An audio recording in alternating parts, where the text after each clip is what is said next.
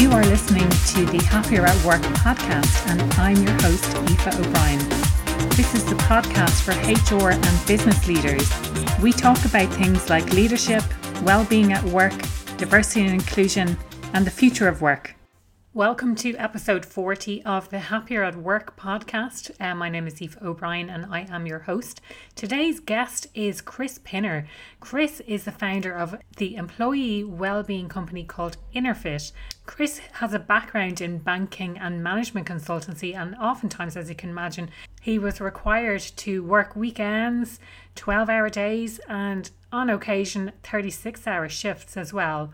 Chris has had quite a few achievements since founding InnerFit 5 years ago.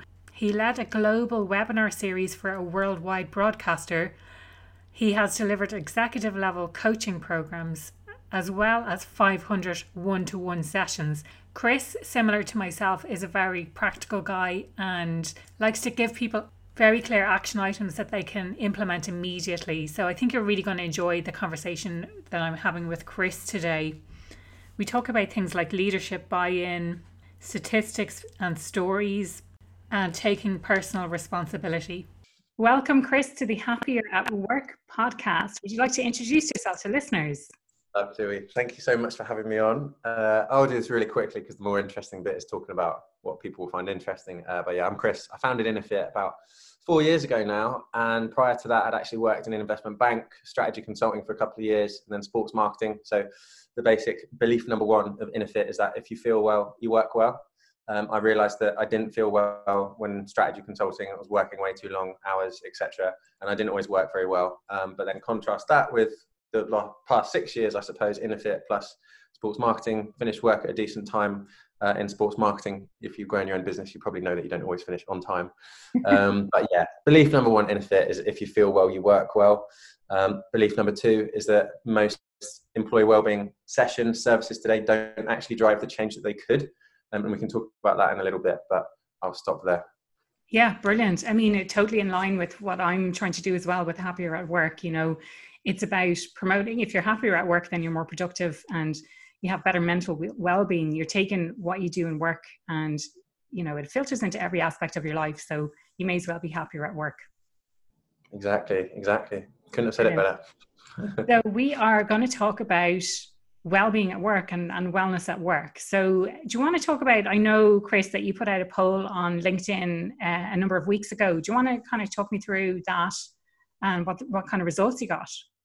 Yeah, 100%. So in 60 seconds, we'll try that. The reason for the poll comes from basically the idea that obviously InnerFit is an employee wellbeing service provider, provide classes, talks, etc. We wanted to tune into like what our actual clients' needs are right now, because obviously a lot has changed. So we thought, what a better way to do that than to actually ask them. So we threw out a question on LinkedIn. We sent a few messages to our newsletter audience and basically found that we had kind of 6 ideas of topics that could be a challenge. And big ones that came out was getting leadership buy-in, boosting engagement, doing the wellbeing basics right, and a few others, but motivation and energy was probably the other big topic. So in a nutshell, those are a few of the key things that came out. I said I'd just chat for 60 seconds, but should I keep going? Well, it's great. It'd be interesting to kind of look into those in more detail, because I'm sure that they are very common issues that people have, and not just within your network, but generally speaking. So how about if we talk about the leadership buy-in first? So a big struggle would be whether it's HR people or people in management who know that something needs to change, but they're not necessarily getting that buy-in from the senior leaders. Is that the kind of one of the biggest issues? Really good point. So it's worth probably pointing out what we mean by leadership. Yeah. Anyone can be a leader. Like if you are proactive and create something and play a role in that, which otherwise wouldn't have happened, you're a leader. So this idea that actually it needs to be from the top down is 100% true. It also needs to be bottom up, middle down, whatever direction you want to go. So I think leadership buy-in is part of a bigger picture of creating a culture of well-being.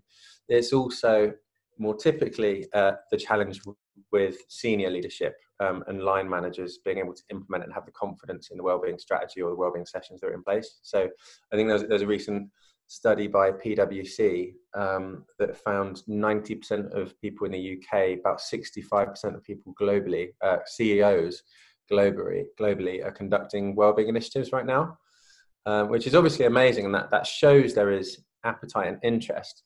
But the reality is, a lot of the time, as shown by the poll and countless conversations I've had, and I'd imagine you probably had similar, is that you can talk the talk, but don't necessarily always walk the walk. And I think that's the gap right there. There's often a mismatch between what leadership say and what they actually do, and that has to do with role modeling as much as investing. So if you're the type of leader that says you really care about well-being, but actually in practice books calls over someone's favorite time to go to the gym, or has people working at 8 p.m. sending emails, etc., it's about what you role model as much as what you decide to invest in.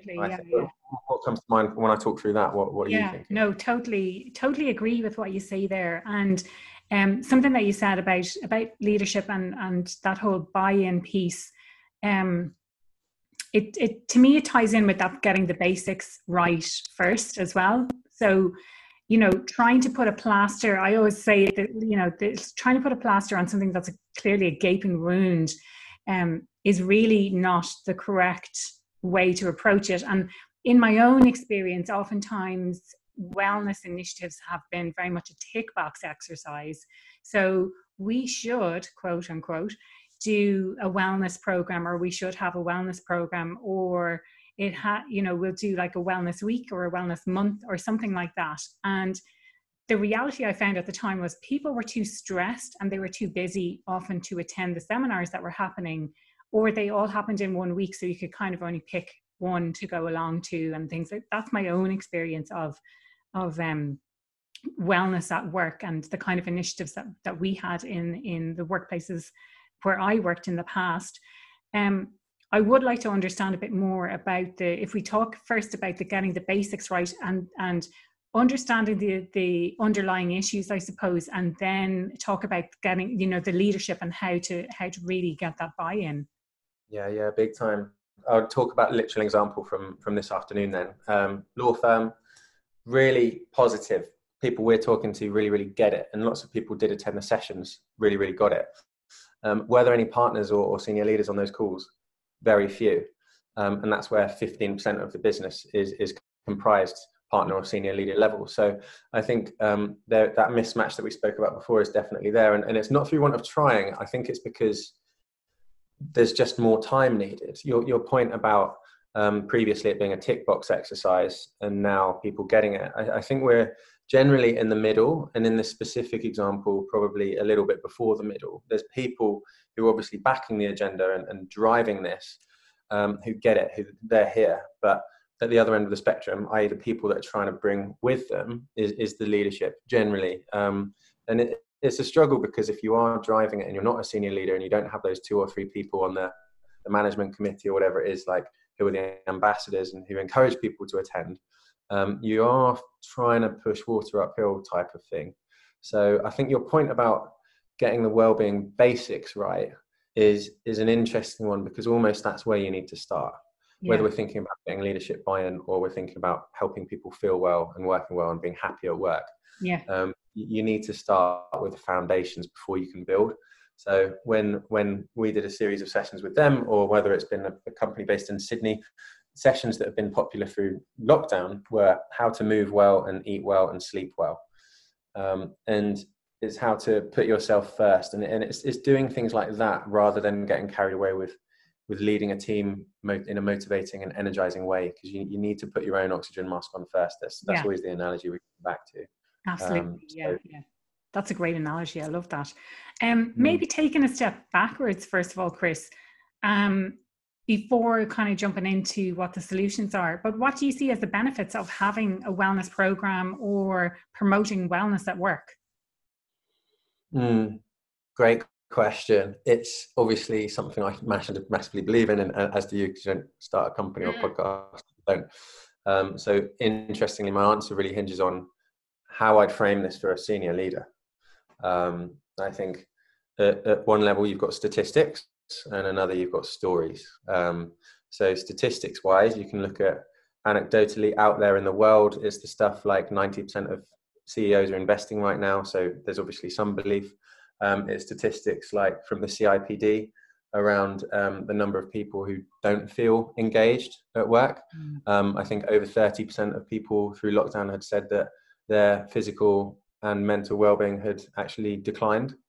So it is knowing that statistics are out there that relate to everyone on average, but then it's also statistics that relate to your organization. So for the Employee Wellbeing Forum, which you're very kindly going to be a guest on soon, we spoke in previous sessions about pulse surveys and listening to what staff need and understanding like what their challenges are and struggles are. So I think if you get data and statistics that relate to your own people, you can't argue that. So the statistics side, that's really important to build a business case, but then also the stories. And there's stories, again, anecdotally, you can look out there for leaders who've led from the front and shared stories about their wife having depression and child having autism or whatever that might be.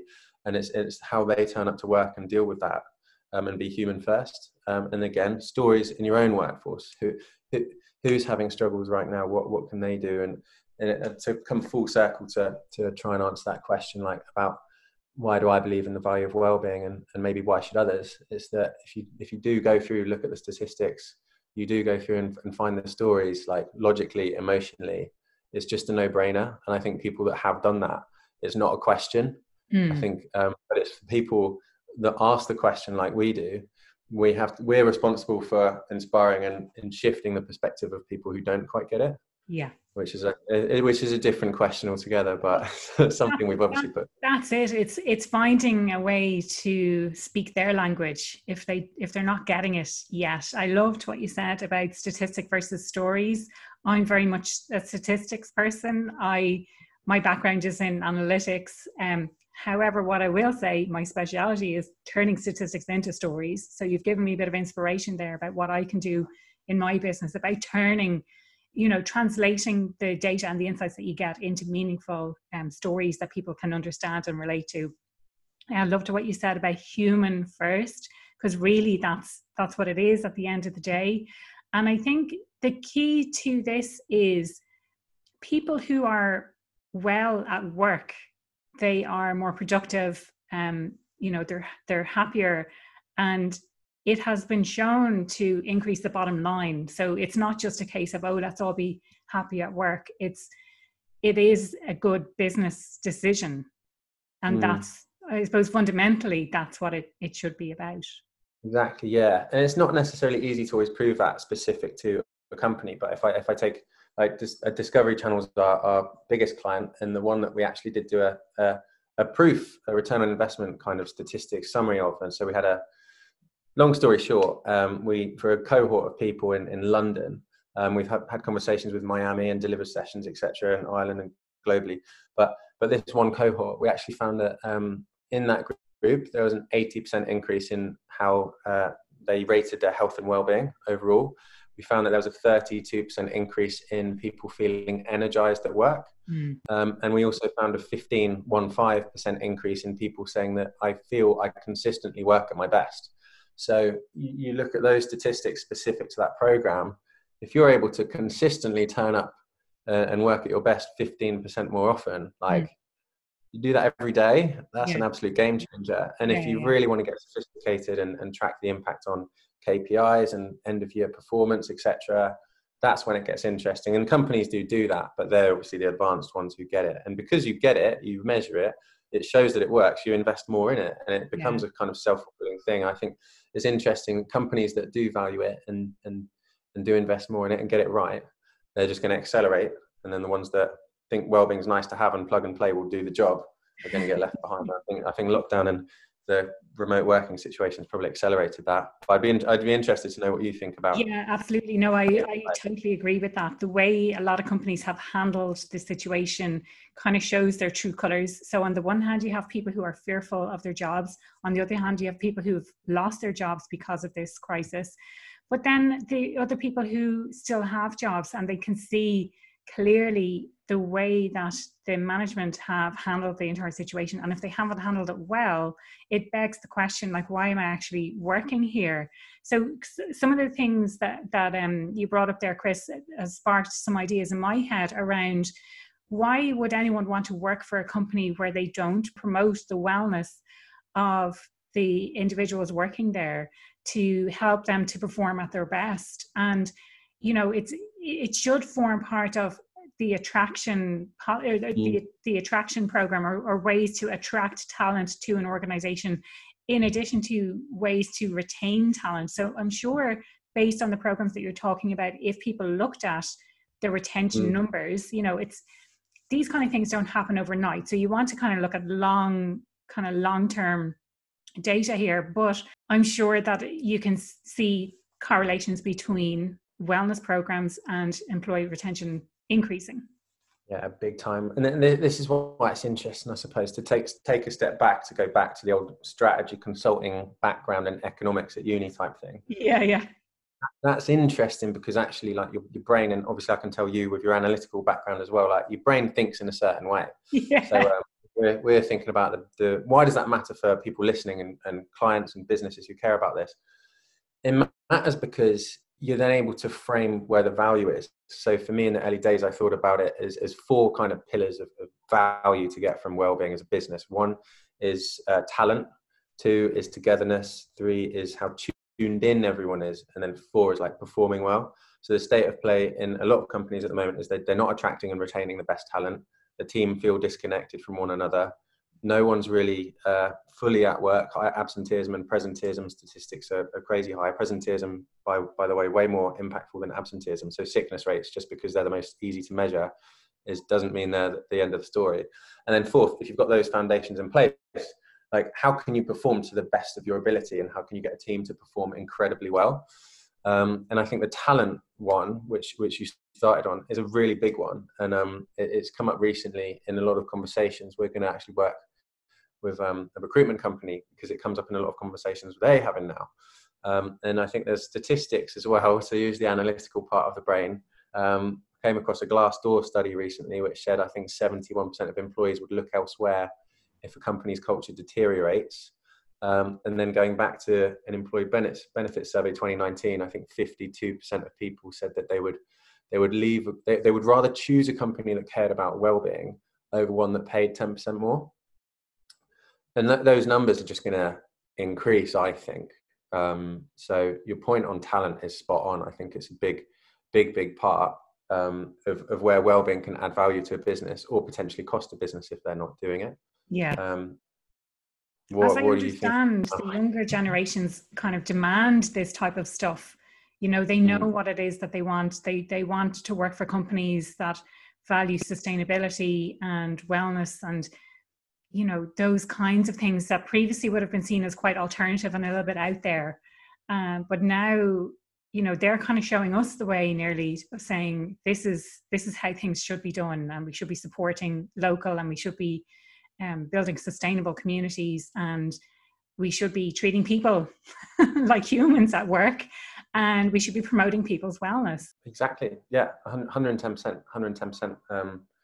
I wouldn't really have much to add. I think you just summarized it perfectly. Then I suppose the question is, like, how and what can you do about it? Exactly. Yeah. So that kind of brings us back to this whole, getting the basics right. So maybe we talk about what the basics are, and then kind of go on to talk about getting leadership buy-in then, and how do we actually do that? I suppose if I was listening to this now, I would probably want to think about, what does wellbeing mean to me? Yeah. Because wellbeing can mean very different things to different people. So in Fit, we cover movement, nutrition, mindset, and mental health, but actually financial wellbeing and spiritual wellbeing and relationships. And so I suppose getting the basics right really depends on what the basics are for an individual. But once you've got that in place, and we just think with my Fit hat on at the moment, for movement, it's about getting enough steps in the day. Are you active? The statistics around how many of us aren't actually getting enough movement in the day, and that matters because movement's linked to our mental well-being. I know a lot of people that if they're exercising will be more likely to eat well. Yeah. So moving on to nutrition, getting the basics there right. What does that look like? It means maybe having the fridge filled with veg and fruit or whatever. I don't actually know what you're supposed to put in the fridge anymore. I saw some program on ITV that said you shouldn't put things in the fridge that I thought you had to, but Oh no. That's besides the point. So nutrition, it's about just managing blood sugar levels, so that blood sugar roller coaster, and making sure that we're having a solid breakfast, all the boring stuff that people have heard a million times, like it matters. And then it lastly, matters, but also I think it kind of went out the window with lockdown, I think. So I know certainly me, and I'm sure other people can relate to this as well. You know, it was all the stodgy stuff and the kind of stocking up. What do I need to buy? What do I need to bring into the house to, you know, it's the kind of comfort food I was bringing in, which I wouldn't normally have in the house. And then, of course, the baking. And we all know, I mean, I've seen so many, you know, given my background in FMCG, I've seen so many analyses that have shown the spike in things like flour, and anecdotally, like there's no flour left on the shelves and things like that. So there's a huge, you know, and the pictures on Instagram and Facebook of baking that people were doing. So, I mean, I was doing that as well. So those kinds of things, and if you're eating that kind of food, then that's going to mess with that. I think people, I mean, for me, I saw a lot of people out during lockdown. Maybe that's just because they were all going at the same time in the same place. But people were taking their daily walks, they were going out for cycles and things like that as well. So I think that the kind of nutrition and food element was probably a little bit trickier. Yeah, definitely. And alcohol in there as well. I think there's, I suppose like 50% up. So, and that matters because it impacts your mindset to come to movement, nutrition, mindset. Absolutely. Like, it's all so linked, but in terms of specific mindset stuff, it was about creating boundaries at the end of the day, like closing your laptop and saying, right, shut down complete type thing. It's about having that 10 minutes reflection or mindfulness at the end of the day, asking yourself, okay, what happened today? So what does that mean for me? Now what will I do about it? Like, it's all sorts of ideas come up, and I'd imagine everyone's got their own version of that, but the basics, I suppose, is at the most fundamental level, are you making space for your own health and well-being? And like I'd be the first to, like, so with your baking and food stuff, I had a couple of weeks where I probably drank a bit too much and wasn't eating brilliantly, but I suppose it's about making the choice then to nip it in the bud and try and create habits rather than let it slide. And that's relevant for the last 3 months, 6 months. It's relevant in life, right? So I think that was interesting in terms of, that's what I think when I think about the basics. But I'm interested. What came to mind when I was asking what basics are for you? I'll talk about that in a minute, but really, what one of the things I want to kind of pick up on there and explore in a little bit more detail, something that I say that I would like to do, but maybe don't do enough of it. Of course, tell everyone else to do it because I think it's a huge benefit, is this idea of reflecting at the end of the day. So maybe spending 10 minutes and saying what went well, what do I need to improve, what am I going to do differently tomorrow? And even if I say it in my head, I know what went well, but it's the same things maybe that keep happening again and again.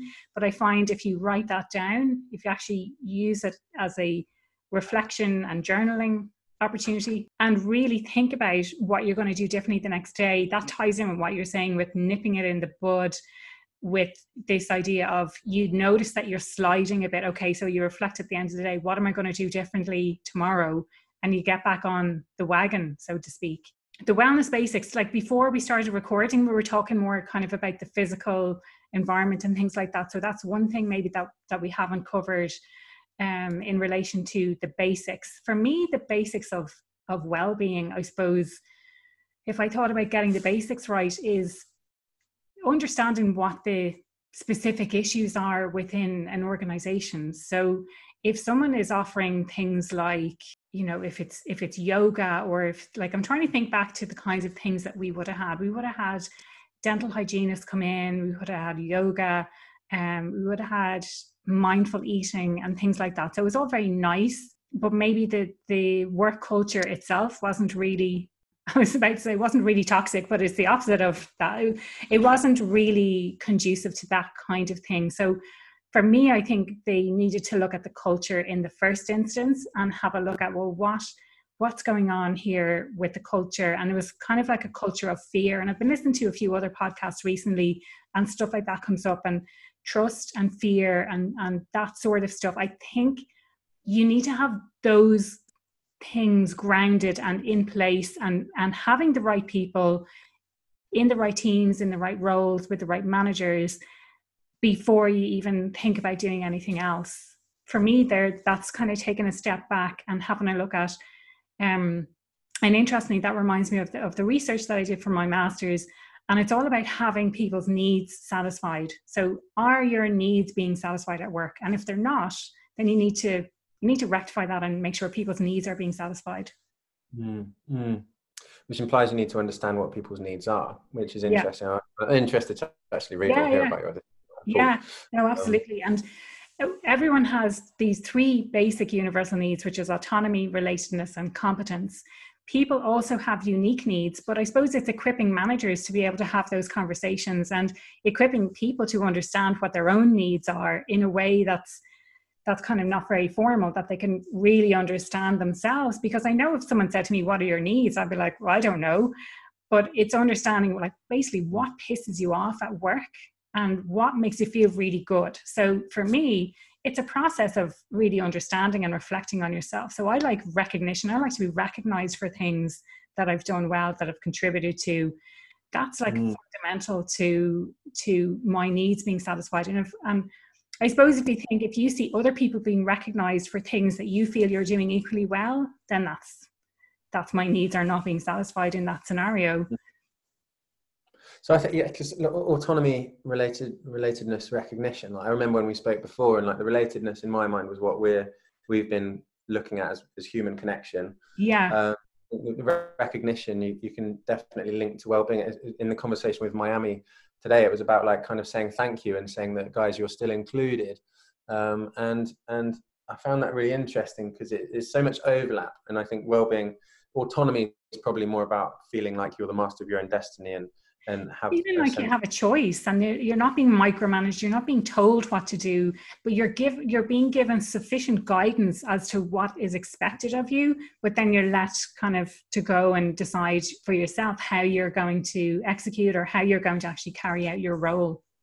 Because that's interesting, and about setting a plan as well, because we talked before about creating a culture, and I've made a note about reflection as well. But if we think about this idea of how do you actually create a culture, I've come across like an 8-step model whereby you establish a sense of urgency at the beginning. Like, why does this matter? It matters because people need to feel well in order to work well. It matters because it's the right thing to do. So if you establish a sense of urgency among the people who can help shape the solution, then that's a big first step.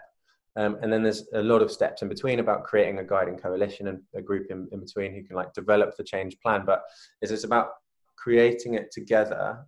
Someone has to lead it. And then ultimately ending up at point 8, which is incorporating the changes into the culture. So it becomes the company, it becomes the business, it's in your blood, rather than feeling like something on the side, which is someone trying to push the agenda where no one else is listening. Okay, yeah. I mean, if I hear what you're saying, it's really about culture it's really hard to articulate. It's really hard to define. But to me, it's all to do with people's values. And if the values ultimately come from the founder of the organization, and they may change and evolve over time as new people join the organization, but then it's about holding people accountable to that is what we do around here, and recognize them for it, or give them some sort of recognize them in the way that they feel valued. Different people will have different needs around that, but then going back to your nipping in the bud, when people do stuff that's not aligned with the values, and really calling that out and saying that's not okay to do that here, but having the strength, I suppose, to be able to do that. Yeah, big time. I think because when you say, there's a few points that come off of things I say, I have the same thing when you say stuff.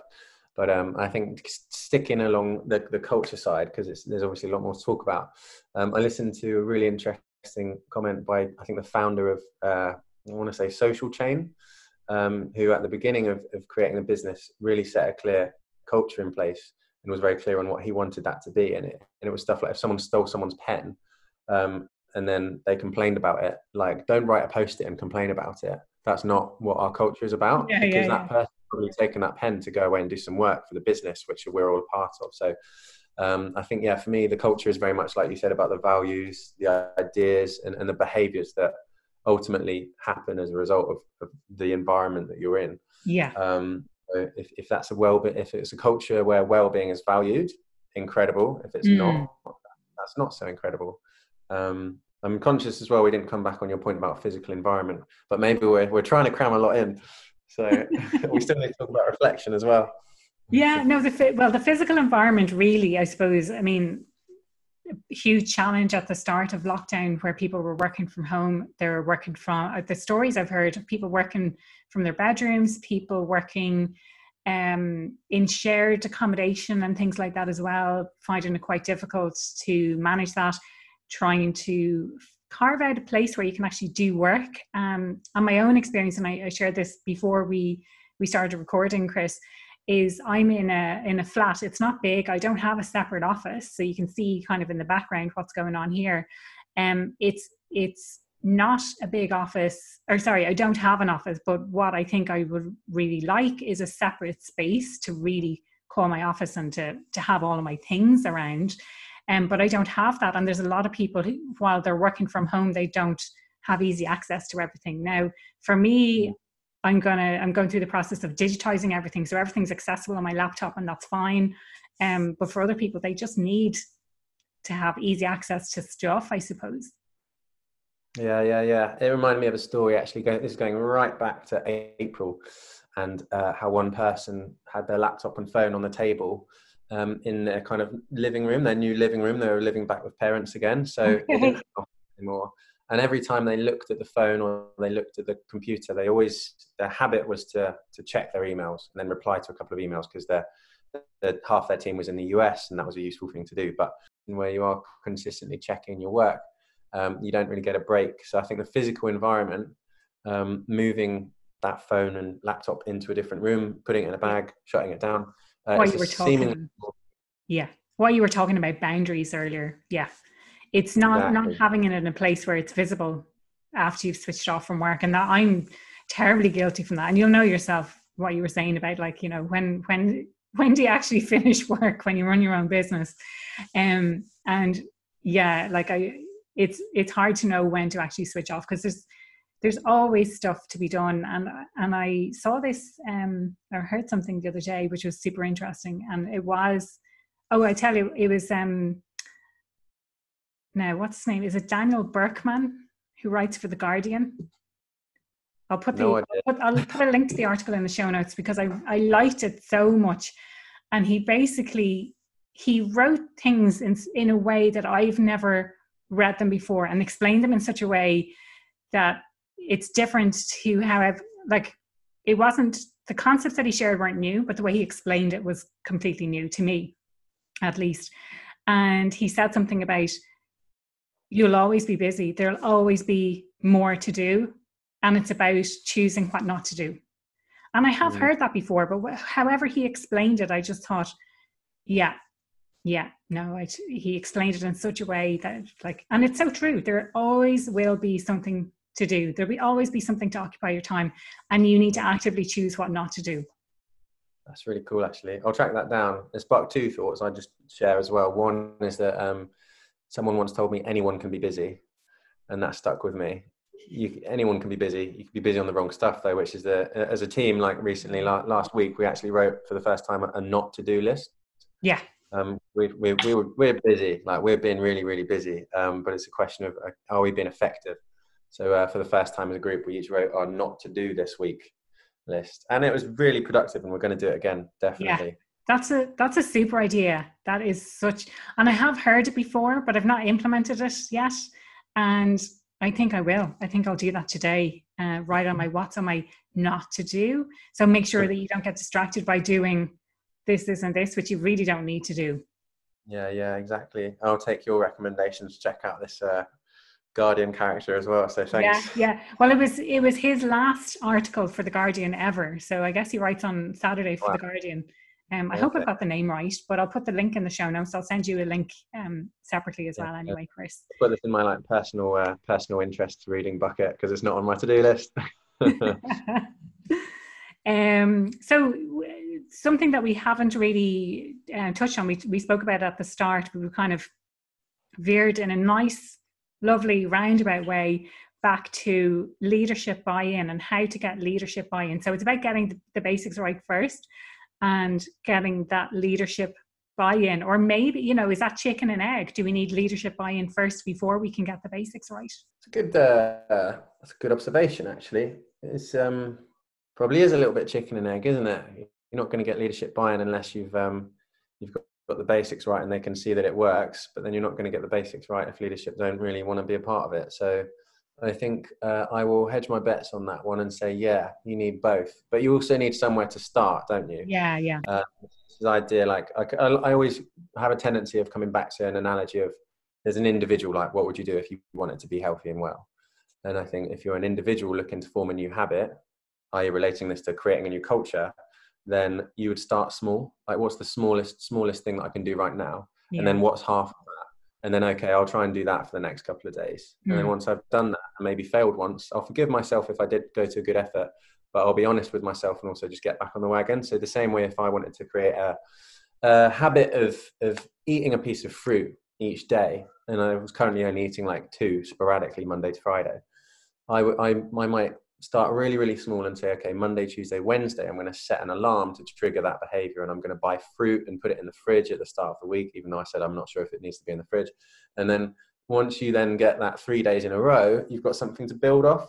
And I suppose it's the same thing if I relate that to the conversation we had earlier. A different one, actually, a tech company. They've not really got massive leadership buy-in with this, but there's a kind of sentiment that it could be useful and it does fit within the culture. And so what they asked for was actually just an example of what this could look like. Because if we did it to start with, make sure it's really easy to implement. And then if you gather answers to questions along the way, the benefit of doing everything virtually now is it's so easy to gather quick feedback. Then you know what impact it's had. So I think, yeah, your chicken and egg thing is definitely on the money, but you have to start somewhere. Yeah. And I think if you start small, you're giving yourself a good shot at cementing that as either a habit, if you're thinking about individual and fruit or whatever that is, and as a company, similar kind of thing. So if you've never done Wellbeing before, what would one session look like? What would 3 sessions look like? Yeah. If we're doing Wellbeing really well at the moment, how can you make it even better? How do you take it to the next level? Yeah. No, I loved what you said about the habits and starting small. I can totally relate to that as someone who previously would have just taken these giant leaps, and then that's fine for a few months even, and then just like fall off the wagon or whatever. And I've read so many books on habits as well. And it is so interesting, this whole idea of starting small. But the other thing that struck me about what you said is about taking personal responsibility. So it's up to each individual to take responsibility for themselves and to own their own wellness and to manage their own time, or to manage their own boundaries around saying no to work, or managing their clients, or managing their boss, all of those kinds of things.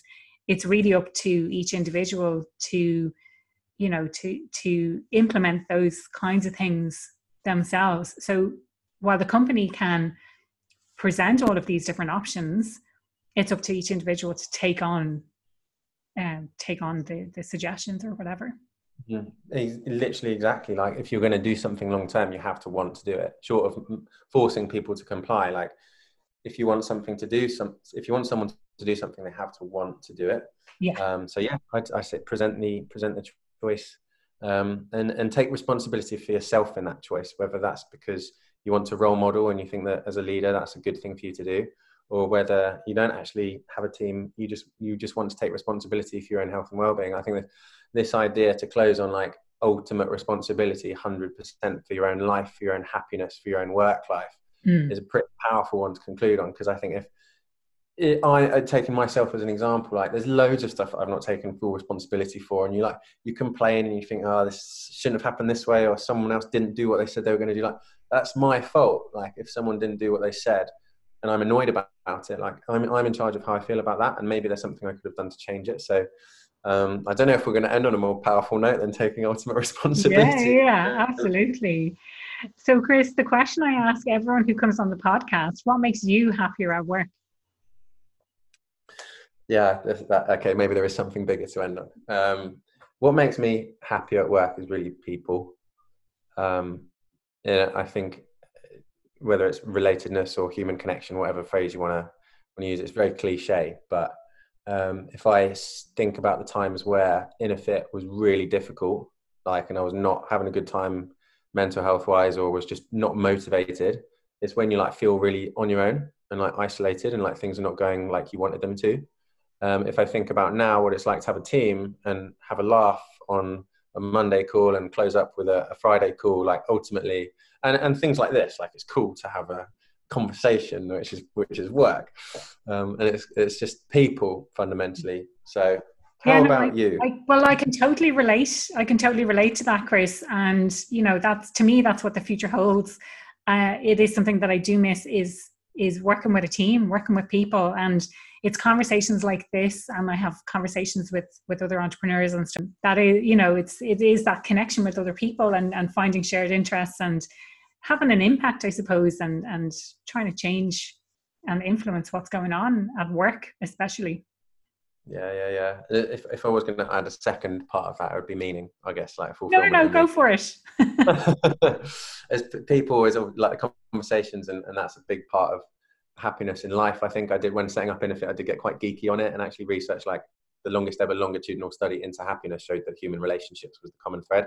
But also a lot more recently, there's so much research pointing towards meaning and fulfillment and believing that what you do has an impact. So I hope that our conversation today has sparked a few ideas, and at least someone out there is taking one positive action away with them, because that's kind of what it's about. That's it. Yeah. And what I was going to say, that I always share the podcast across social media. If people want to get involved in the conversation, they can absolutely comment on the post, or they can reach out to myself or yourself directly. I will share my socials at the end. But Chris, if people want to reach out, if they want to tag you, what's the best way to reach you? You can talk about your events, you can talk about your social media channels, all of that kind of stuff. Yeah, thanks, Aoife. So we've got, I'm Chris Pinner. If you want to track me down on LinkedIn, it's probably the best place. Not a massive user of social media, though we are on it with InnerFit UK. And chris@innerfit.co.uk is the email address. You can find the website, which is innerfit.co.uk. So I suppose why would you want to do that? You might just want to have a chat about wellbeing and your team and your organisation. And in terms of events, we hold a regular now monthly employee wellbeing forum, which is a bit of a gathering of people who like conversations like this. I suppose we had over 100 registrants at the last one, and I'm very excited to say that you'll be a panelist on a future one. So I will, yeah, I'm looking forward to that. Now, the last one I went to was brilliant. I took a lot from it. It was a really, really interesting conversation. So definitely worth checking out. Oh, thanks a bunch. Thank you so much for having me on. I've really enjoyed it. Thanks. Yeah, I really enjoyed our conversation. Thanks so much, Chris. Absolute pleasure. That was Chris Pinner from InnerFit talking all about well-being at work. And we covered quite a few topics today. So I just wanted to round up some of the key points from that. So we started out talking about how to get leadership buy-in, and we kind of ended with the concept of whether leadership buy-in or getting the basics right was the first thing, and it's kind of a chicken and egg situation. We spoke about the importance of leadership, and especially when it comes to role modeling. So it's not just about investing in a leadership program and thinking that's the end of it. It's about role modeling the behaviors, talking the talk versus walking the walk, and having real confidence in the well-being strategy that is being implemented. And the example he shared was that in a particular law firm where they invested quite a bit of money in the wellbeing strategy, but they didn't, or a lot of the senior partners weren't attending the wellbeing initiatives. And I thought that was quite interesting, because it's really important, at that very senior level, to really be seen to embody what you're trying to do as a business. We spoke about statistics versus stories. So he mentioned that 90% of CEOs are currently investing in employee well-being, and therefore you would assume that well-being is something that's definitely worth investing in. So that's kind of an idea around using statistics. But there's also this idea around using stories, and especially stories from your own workforce, and most especially stories from senior leaders who can share their own personal experiences of investing in well-being and managing their own mental health. So the question that Chris posed was, why do I believe in the value of well-being and why you should too? So it's about getting that message across. Another thing in relation to statistics specifically then is this idea of mental well-being declined during lockdown. But it's also about using your own data within your own organisation through pulse surveys and building a business case for why investing in well-being is really important. We also spoke about the 4 pillars of value, and Chris's 4 pillars are talent, togetherness, tuned in, and performing well. We spoke about how investing in a well-being program increases the bottom line. So it's not just for the well-being of your employees, it actually increases the bottom line as well. We spoke about a plug and play versus having a tailored approach. And, it's not just about ticking a box and delivering a plug and play. It really needs to be tailored for the specific needs of an organization. In Chris's words, a company well-being strategy can add value or it can cost a company if they don't implement one. We also spoke about things like setting clear boundaries, using mindfulness and journaling, and really taking personal responsibility for your own wellness journey. Are you making time or making space for your own well-being? He made a comment about anyone can be busy. It's such an important area. Anyone really can be busy, but it's about choosing what not to do. What's on your not to-do list? We also spoke about starting small. So what's the smallest thing that you can do today? And are you going to turn that into a habit? But also thinking about you have to start somewhere. And this also springs to mind is, just start from wherever you are. Don't think about where you have to get to. Just start from where you are and take that first step.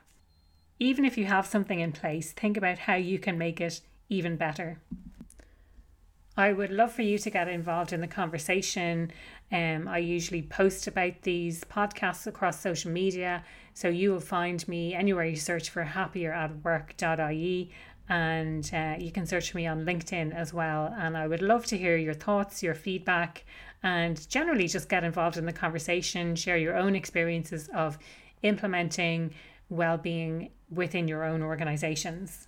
I hope you enjoyed this week's podcast. Tune in again at the same time next week where I have another fantastic guest sharing some wonderful insights. I'll chat to you then. Thank you for listening to this episode of the Happier at Work podcast. I'm delighted to have you here. If you enjoyed this podcast, I'd love if you could rate or review the podcast or share it with a friend. You'll find me on the website happieratwork.ie.